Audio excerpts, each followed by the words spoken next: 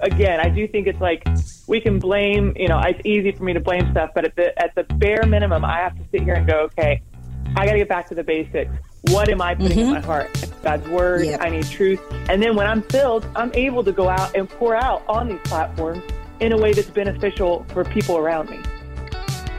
Between the Grooves is hosted by James Curtis, music director and morning man in the Greater Toronto Area on Joy Radio, and Aisha Woods, Grammy-nominated singer, songwriter, and musician. Together, they talk with artists and industry insiders to discover our connection between music and faith. You can connect with us on Facebook or Twitter at Between Grooves. Now, here's James and Aisha.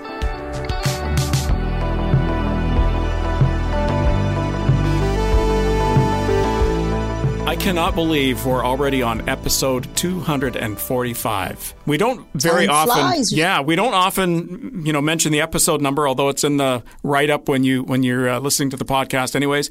But the interesting thing about what we do is we always have numbered our podcasts from number 1 all the way up to, as I said, 245. There's some podcasts out there that list their sequential numbering system by seasons.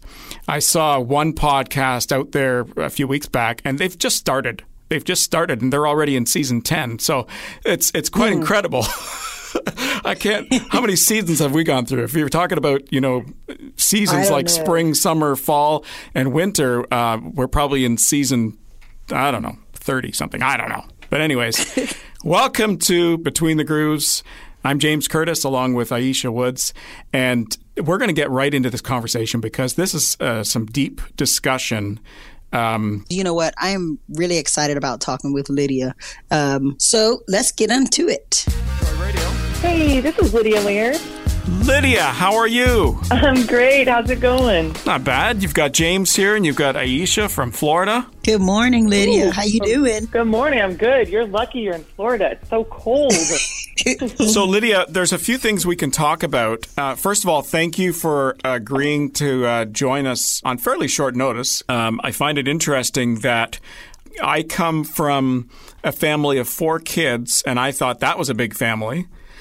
So we can talk about that as far as you're concerned.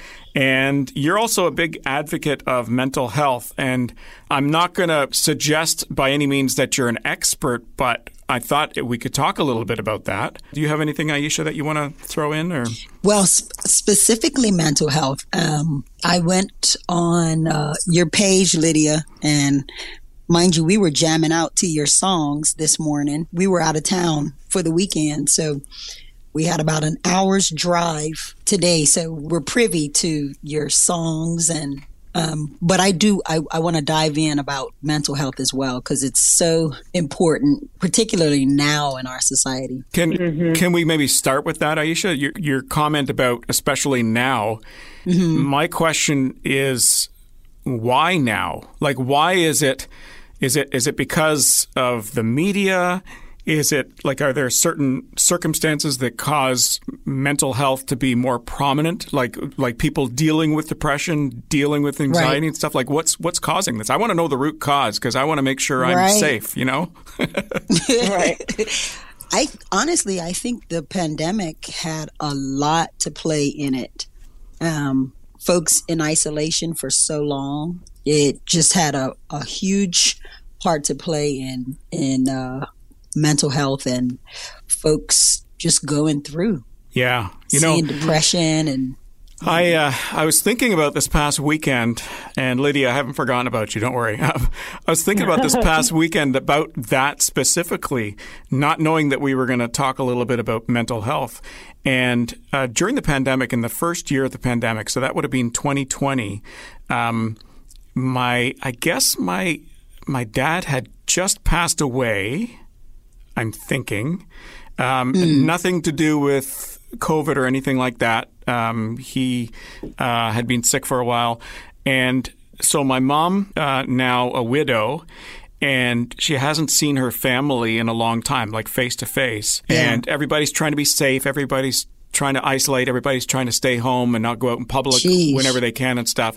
And my mom got to the point where she needed to see somebody. So what she did, she lives about, or at the time she lived about an hour away, maybe an hour and a half away.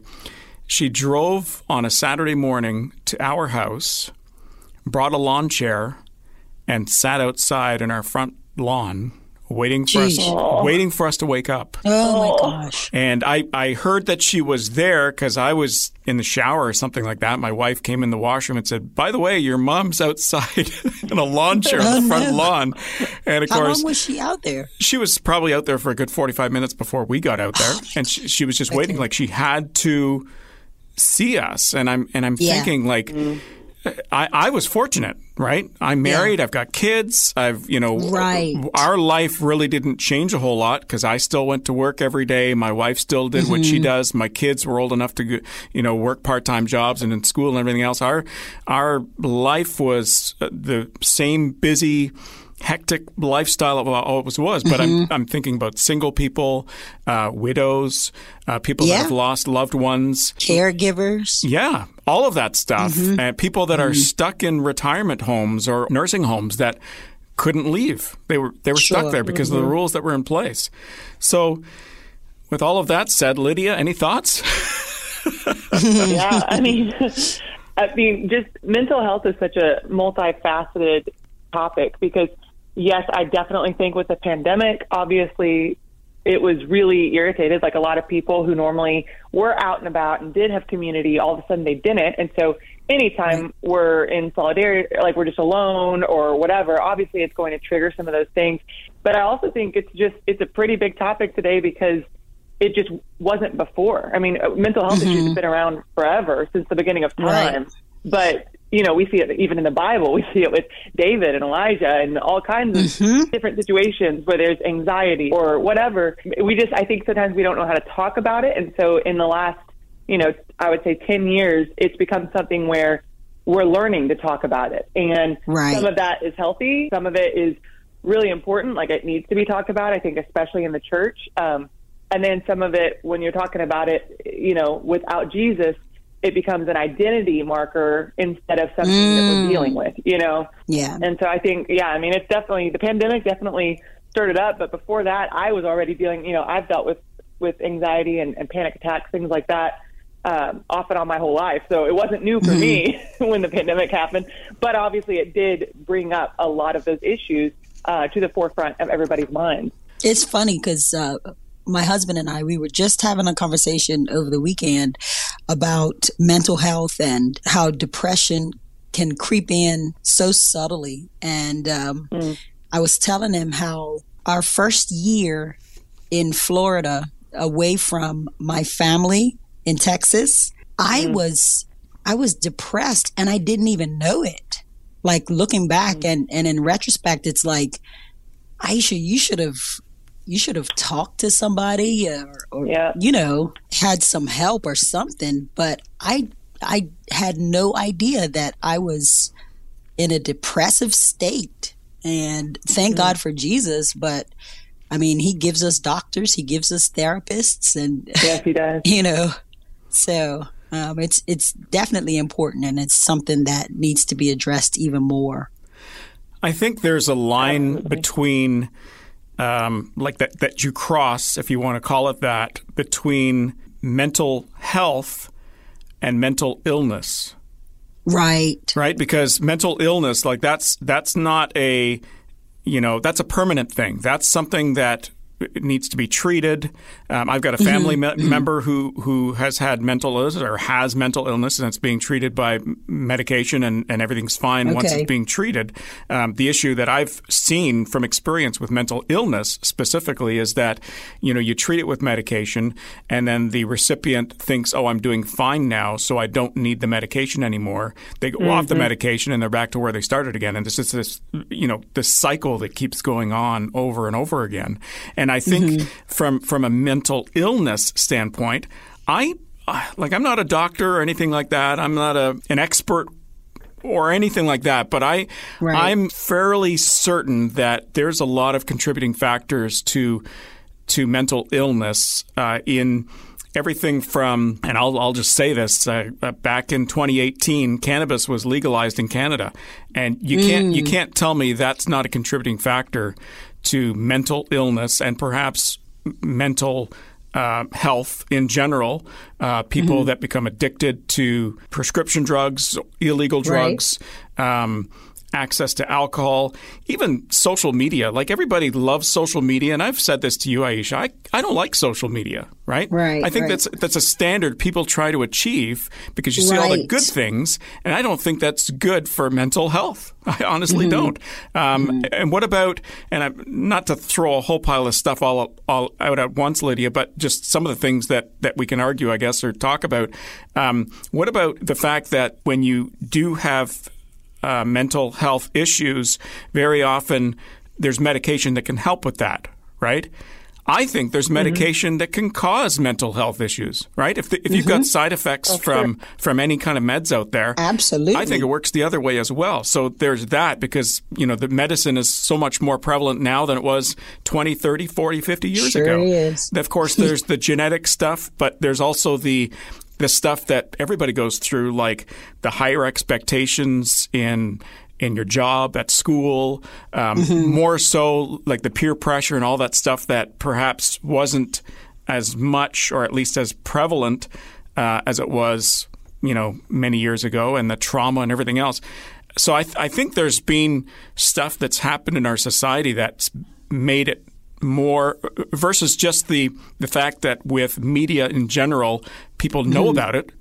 But I think there's stuff that's caused it more so than it was 20, 30, 40 years ago too, Yeah. Yeah, I would say that again, I mean, that's so hard. I think it's one of those things where to me, it's not that black and white. I do think that, nowadays, obviously with social media as a factor, 100%. Social media is a massive there's so many issues that can come from that. And it's kind of like, it's kind of like you can't, as Christians, we can't throw out the baby with the bathwater. Like, it's like, social media can be a horrible tool for comparison and feeling like we're not enough and all these things that do trigger anxiety and depression and all these things. But it can also be a platform for ministry. So it's kind of like, it's both and. I think as believers, we really have to hold our hands open and be like, okay, God, it's both and. Like, it would be really easy to say, well, this is bad. Eating McDonald's makes me get fat, so I'm never going to eat McDonald's. Oh, okay, but then maybe you have McDonald's. You know what I mean? Like, it's kind of like, but their fries are so good. Exactly. The fries are so good. No, you can't just throw out everything, because we live in the world, right? But we're not of the world. And so living in the world means we're going to be affected by brokenness. And I do think things have been aggravated more, maybe in this generation, because we do have such access to so much knowledge. And I don't think that the human brain is really meant for that. Like, I think we're not supposed to be sitting here constantly imbibing everything and then holding it ourselves. It's just overwhelming. But I do think that as far as like mental health, we're just talking about something that's always going to need to be addressed and has since the beginning of time in every generation, because there's always factors that are going to affect it. Now, then it doesn't mean that everybody's dealing with clinical illness, like clinical depression or something like that. Like I've had seasons in my life where I've dealt with clinical depression. I'm someone who seasonal affective disorder. So when it starts to get cold, that's one of the reasons I hate the cold. When the fall and the winter comes, I start to feel this lack of sunshine and this lack of and I get down. Man, I just lose energy. Wow. I lose, and I know for me specifically, every situation's different. So I think it's not a one size fits all. I can't just sit here and be like, this is why we have these issues, fix it. Right. No, it's like we live in a broken world. There's sin in this world that's going to affect all of us. And we each are on our own journey. People like me, I've had a few concussions in my life, and I think that's affected my mental, like sometimes my ability to get through depression, things like that. I do actually have to go to doctors and go to counselors to get help for that. And that's something growing up that I didn't feel freedom to do as a Christian, because I thought that meant I was like not having enough faith. And I think that's the issue too, is like, it's both and. In the church, I wish we were open and giving people a safe space to talk about it and bear one another's burdens and use tools. But then as far as like the way the world handles it, it's also dangerous when you make a mental illness or a mental health your identity and you say, well, this is just who I am. Well, no, it's not. Like, so again, to me, it's the both and. It's always the both and. That's so good. Yeah, that is good. I think, you can point the finger at the church and say they're not doing enough. And part of that, too, is, if you're a Christian, if you're a Christ follower, and you have some issues, then God can heal you. And yes, God can heal you. But I think what some people do is they just figure I'm healed, and then they just let things go on. A good example is if you have some kind of and I don't want to sound like I'm sacrilegious or anything like that, but if you have some kind of illness and you believe that God has healed you, it doesn't mean you stop taking the medication. Exactly. You need to verify what it is. You need to verify that healing. Go see a doctor, go see a therapist or whatever else. You need to verify that you're actually healed versus you making the call and saying you're healed. And I think that's a mistake some people make. But you know what? I almost think that, back to that whole social media thing, I think counselors and therapists should also be training people. It sounds ridiculous, but training people how to use social media. And the example I'll give on that is, there's algorithms on Facebook and Twitter and Instagram based on stuff that you've viewed. And like right now on if you watch if you click on the video feed on my Facebook as an example, it's all Pawn Stars right now. You want to pawn something off? I've got every episode on there because I just watched one of them, and now they're all popping up. And a month ago, it was Judge Judy, and all the Judge Judy episodes coming up. And I'm thinking to myself, everybody's getting this on their feed. No, it's on my feed. No, it's you. Because I clicked the one and watched the one. Now all these other ones are popping up. And it's the same thing. If there's things that you're watching on social media or looking at on social media, this algorithm knows that, and it's going to pull other stuff. If you're going to be one of these people that thinks the world is ending and you watch stuff related to that, well, you know what? The world is going to continue ending. Yeah. You better know it. And so I think people need to understand that stuff is not necessarily helpful.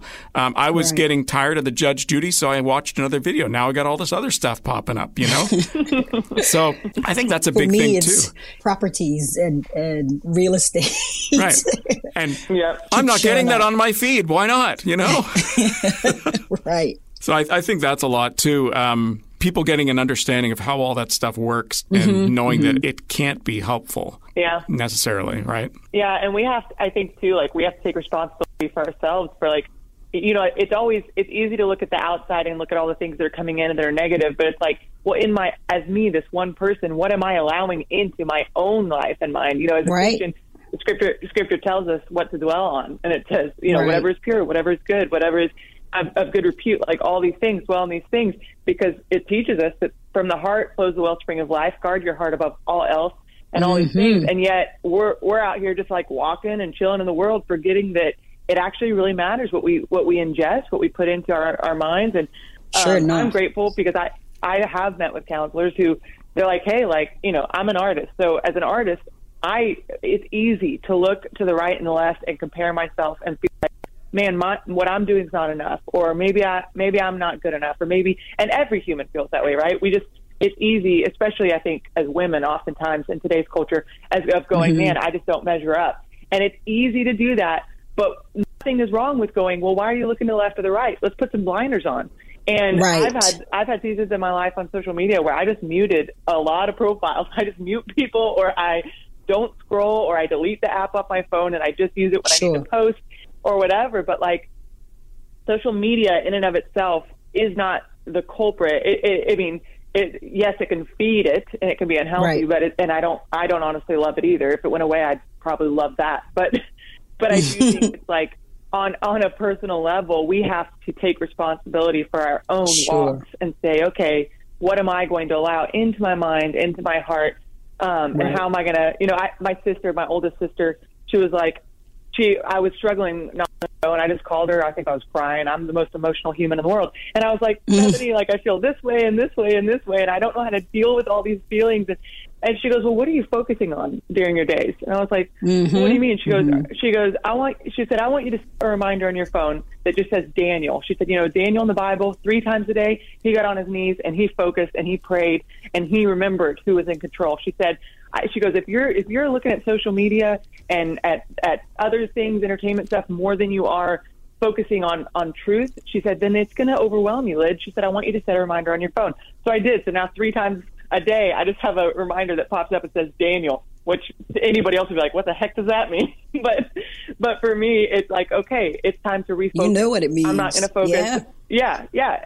And so again, I do think it's like, we can blame, it's easy for me to blame stuff, but at the bare minimum, I have to sit here and go, okay, I got to get back to the basics. What am I putting in my heart? God's word. Yep. I need truth. And then when I'm filled, I'm able to go out and pour out on these platforms in a way that's beneficial for people around me. Right. Yes, that's great. And just the importance of us being proactive. And I'm reminded of a scripture in God's word, and he says he will keep us in perfect peace whose minds are stayed on him because we trust in him. And you're right.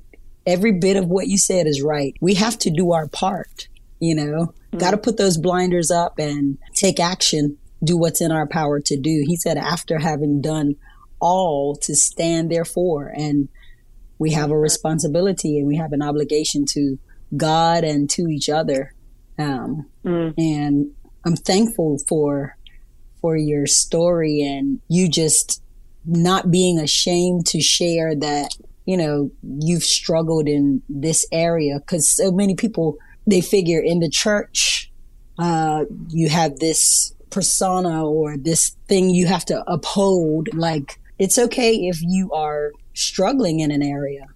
And that's why God has given us resources and tools, and we have each other and we have his word, and we have to do what we have to do and do our part. Yeah, I like what you're saying about doing our part, like taking responsibility for your actions, because it's so easy to point the finger in this day and age. Right. It's so easy to point the finger and say, it's this person's fault, or it's this situation's fault, or again, what you were saying, Lydia, about social media, like it's not the cause of it, but it certainly will feed it, right? Yeah, absolutely. And I do think too, there's power, like in what you were saying, Aisha, like when we in the church, especially like, I'm in Christian music, and I think it can be tempting to want to look like we have it all together and look like, man, I'm a really good Christian. And it's like, first of all, what's a good Christian?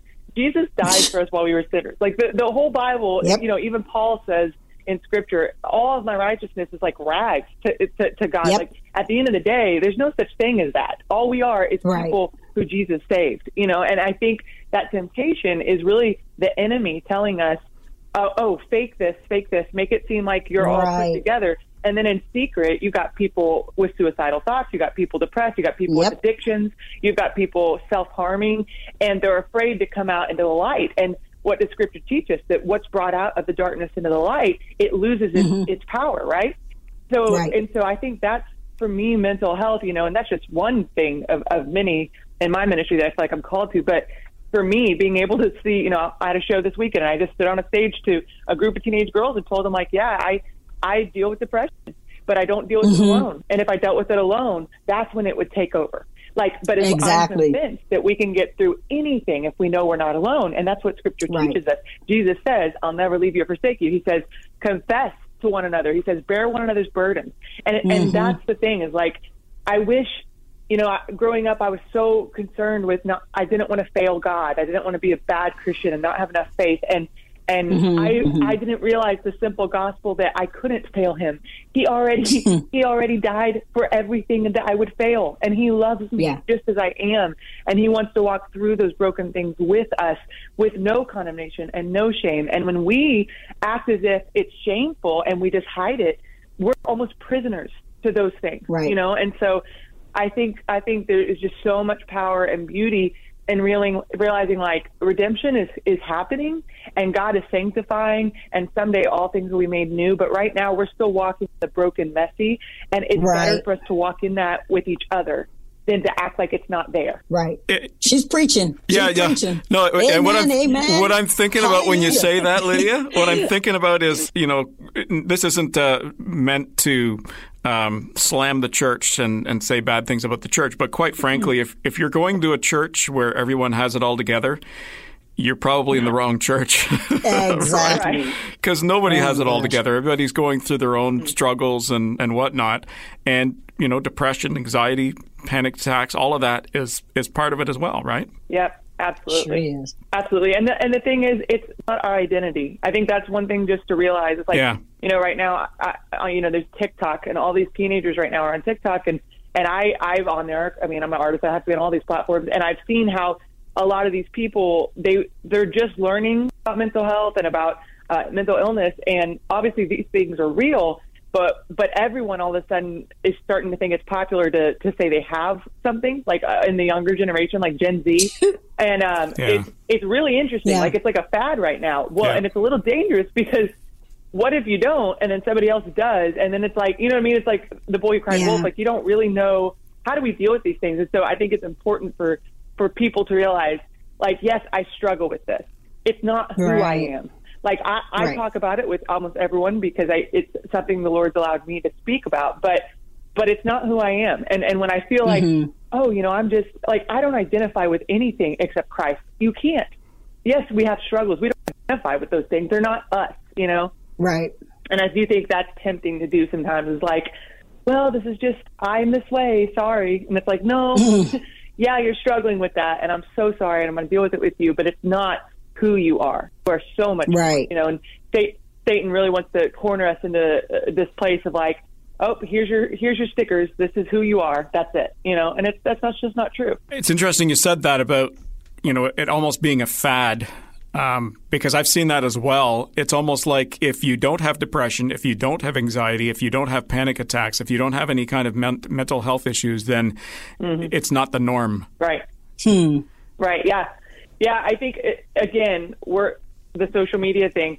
TikTok is a really weird platform. And, like, what's happening is huge, like, the next generation, all these trends are starting there, where literally it's like, it's not just, like we were talking about earlier, you only see the videos that you like. Yes, so there's algorithms like that for TikTok, too, except it kind of seems like this next generation, they're all kind of seeing the same thing. And it's a ripple effect. Like, when I'm going to speak or going to lead worship or share my stuff for the younger generation, I'm like sitting here and going, oh, okay, y'all are all dealing with the same things. And it's because you have this platform that's talking about it. It's kind of weird. And like, again, it can be used for good.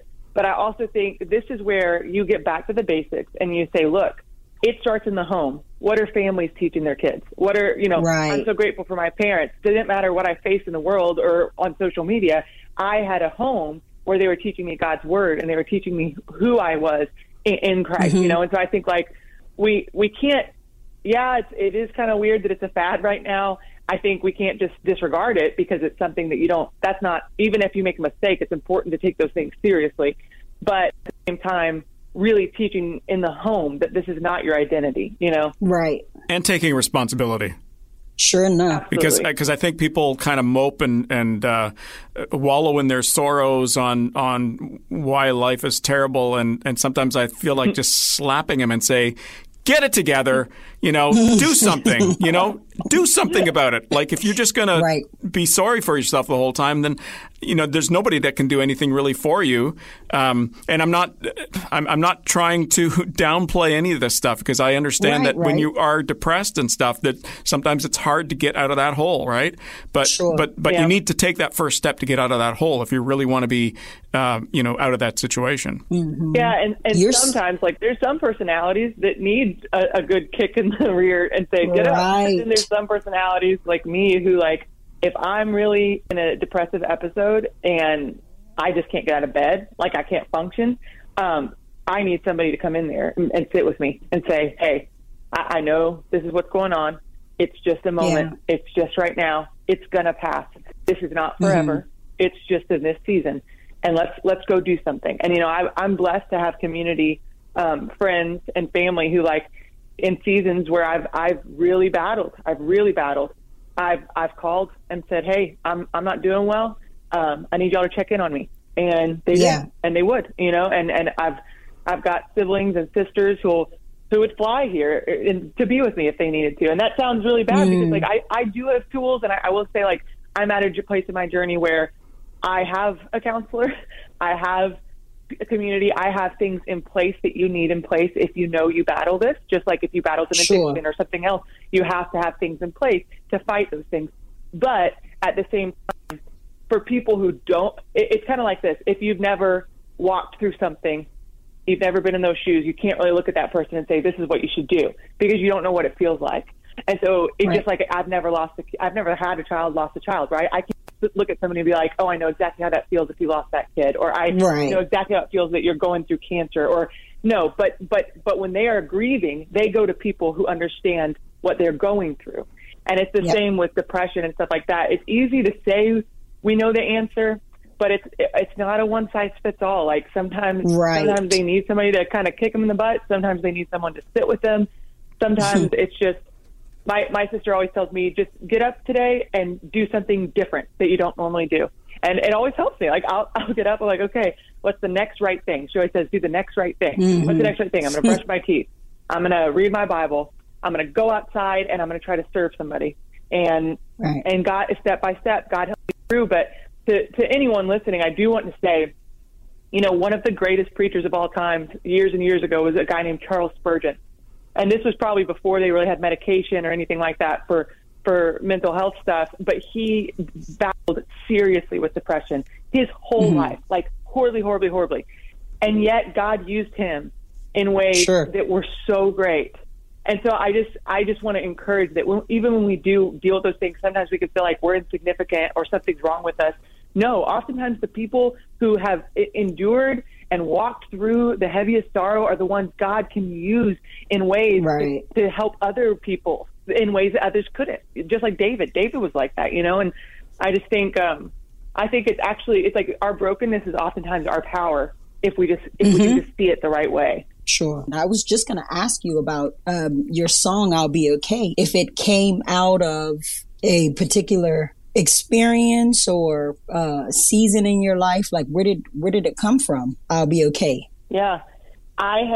So it was a lot of things at once. I had moved to Nashville, Tennessee from Texas, and left my entire family. It was the first time I'd ever left home.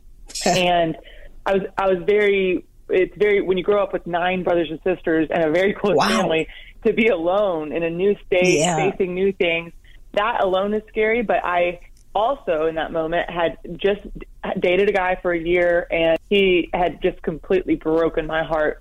Did not end up being who I thought he was, and I was very naive, and so it was just all these things at once. And on top of that, it was fall and winter, and I was dealing with like severe depression. And I remember all those different aspects were just kind of like crushing me. I was just feeling lonely. I was feeling confused. Where am I supposed to be going in life? God, I don't see a light at the end of the tunnel. What is the point? And that's where I was. And I remember a new friend in Nashville had invited me to a birthday party, and everyone was around in this house. They were all having this party, and I could not. I mean, if you've ever dealt with depression, you just kind of feel numb. You just stand there and you're like trying to be happy and smile and make people, but you just can't. Right. Like, I just couldn't. I was standing there and I had no energy to be a part of it.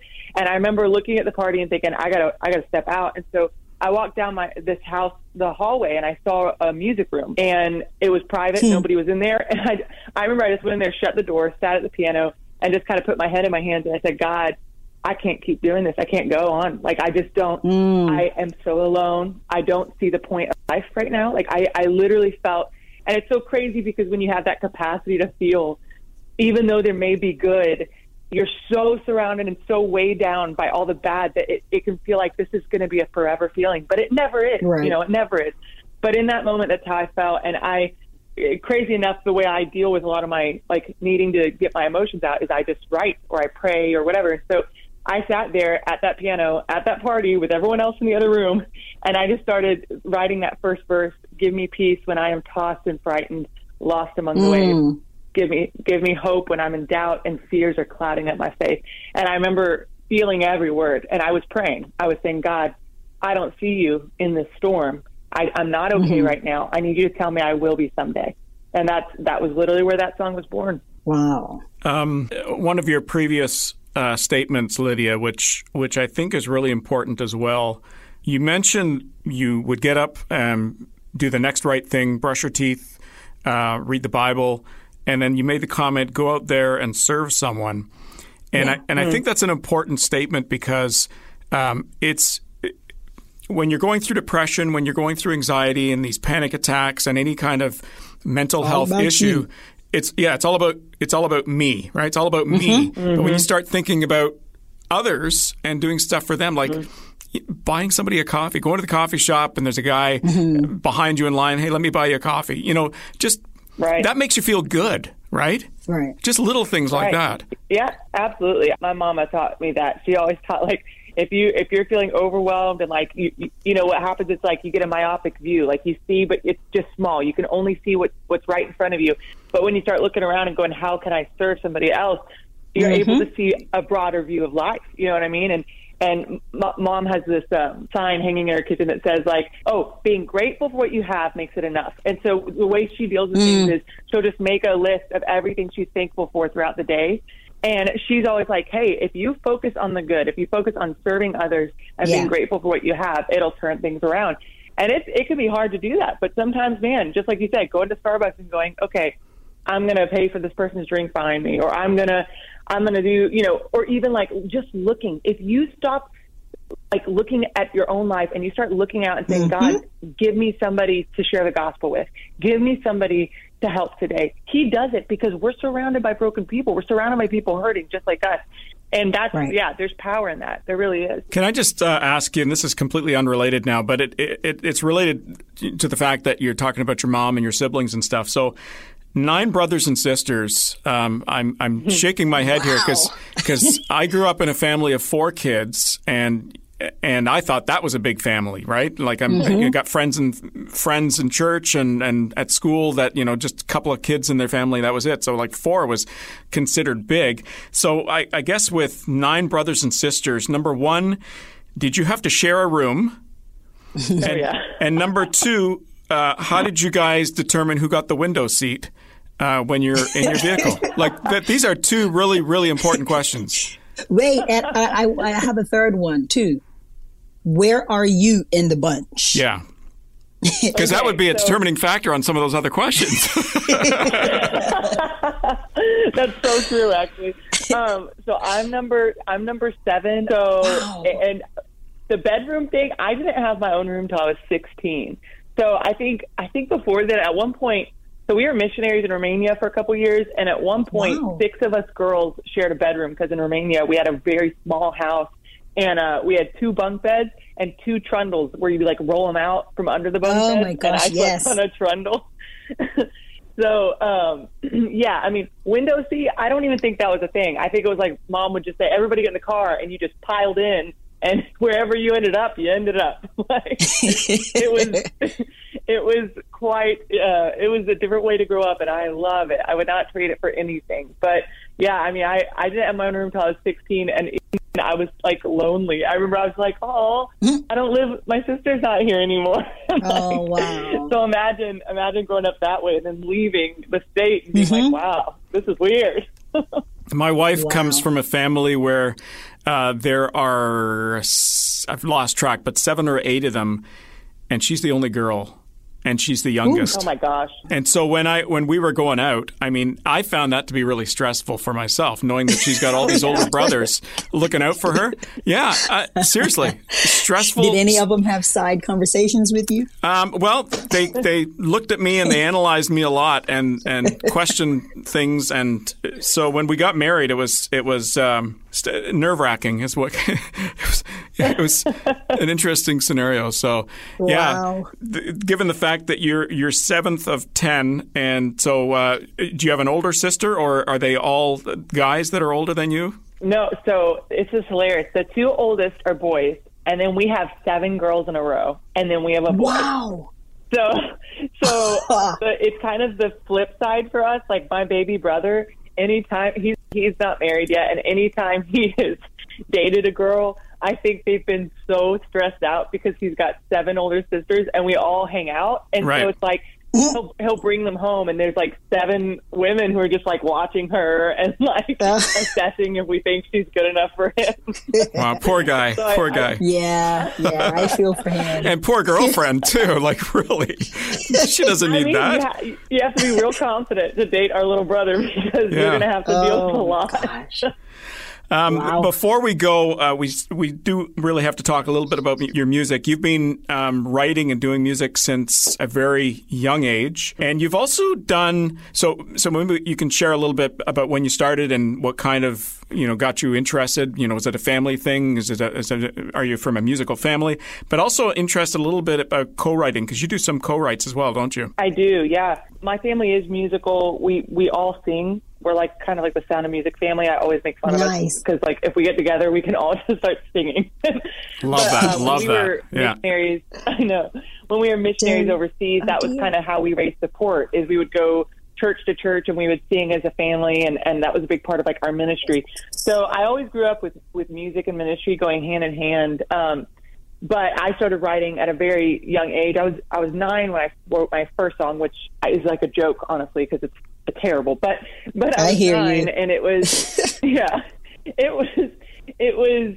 I wrote it because my mom had miscarried, and I remember being so sad. She had never miscarried before. We obviously had a lot of kids. We loved kids, family, and I was just little, but trying to comprehend that I wasn't going to be able to meet my baby brother was hard. And so it started out as like a form of therapy. Like I remember sitting on a tire thing and I had watched my older siblings write songs. I had seen them deal with their emotions by getting it out on paper, and that's what I did. And so kind of from then on, I would say, even when I was younger and dealing with some of my mental health battles and not really understanding what I was dealing with, songwriting was how I comprehended it. It was kind of like God's gift to me to, even counselors will tell you journal when you're overwhelmed. Right. And that's what I did. I wrote out everything I felt. And when I moved to Nashville, I was always thinking in a missionary mindset. I thought I wanted to be in secular music and try to be a missionary in the entertainment world. And I wasn't 100% sure how I was going to go. And to this day, I still do a little bit of both, but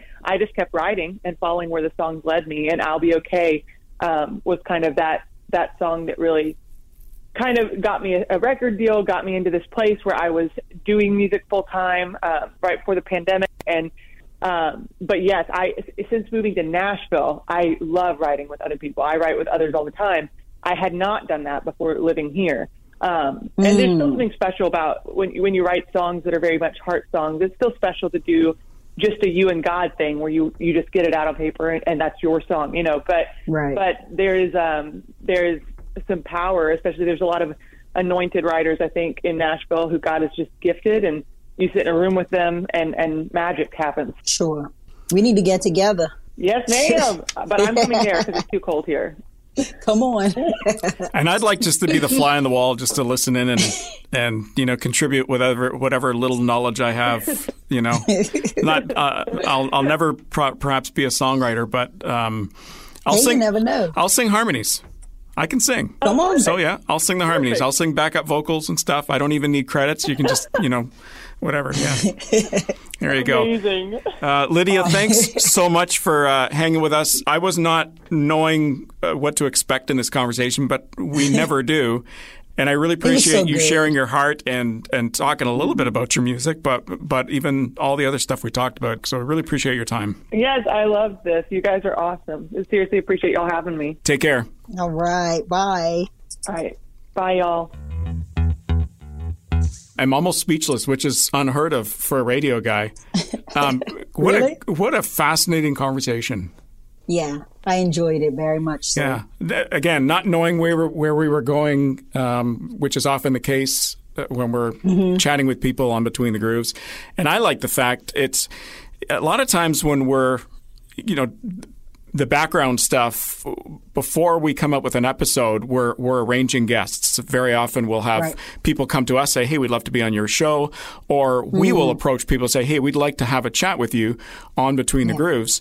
And one of the things that we've been very open about is this is not an interview. This is not we're asking questions. This is a conversation, and that was truly a great, candid conversation to see, to see what Lydia was all about, hear her heart, and hear her background, and really all that stuff that she's gone through is in her music.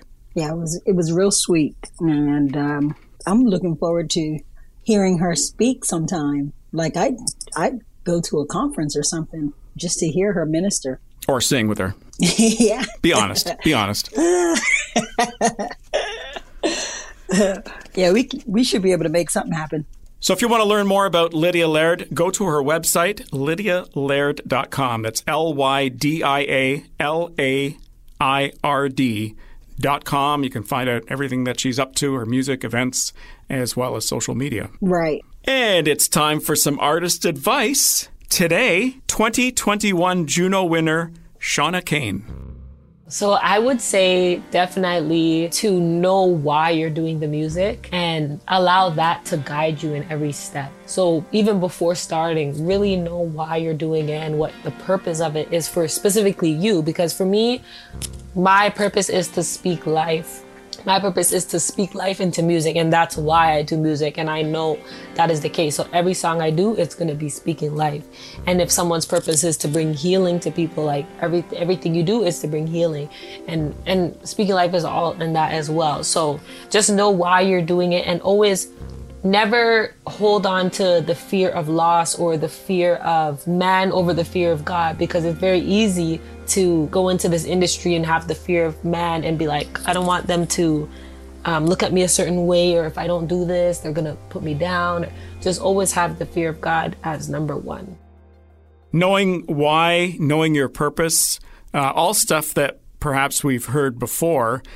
That part is nothing new, but I was very intrigued to hear about her talking about speaking life and relating that back to our conversation with Lydia, because Lydia's music is very much encouragement, especially given, we were talking about her song, I'll Be Okay, and where that came from, right? And the fact that she's an advocate for, mental health and that sort of stuff. So I think it relates in that sense from an artist's point of view. And what is your focus? Like who's your audience? Who are you gearing towards? Other than God, obviously, right? But who are you trying to get the message out to and sticking with that purpose, knowing your purpose? Mm-hmm. And she said, having and maintaining a fear of God, and fear not in being afraid, but fear in having reverence and a respect for God. I think so many of us over the years have lost their fear for God, and they do things without considering consequences or, things with their actions taken. Well, Justine is rolling the music, so we are out of time. It's time for us to go. But listen, thanks for tuning in. Appreciate all of our subscribers and people that listen to Between the Grooves. If you are not following us, please do so. We'd love to let you know when new episodes are dropping. You can follow us on Facebook and Twitter.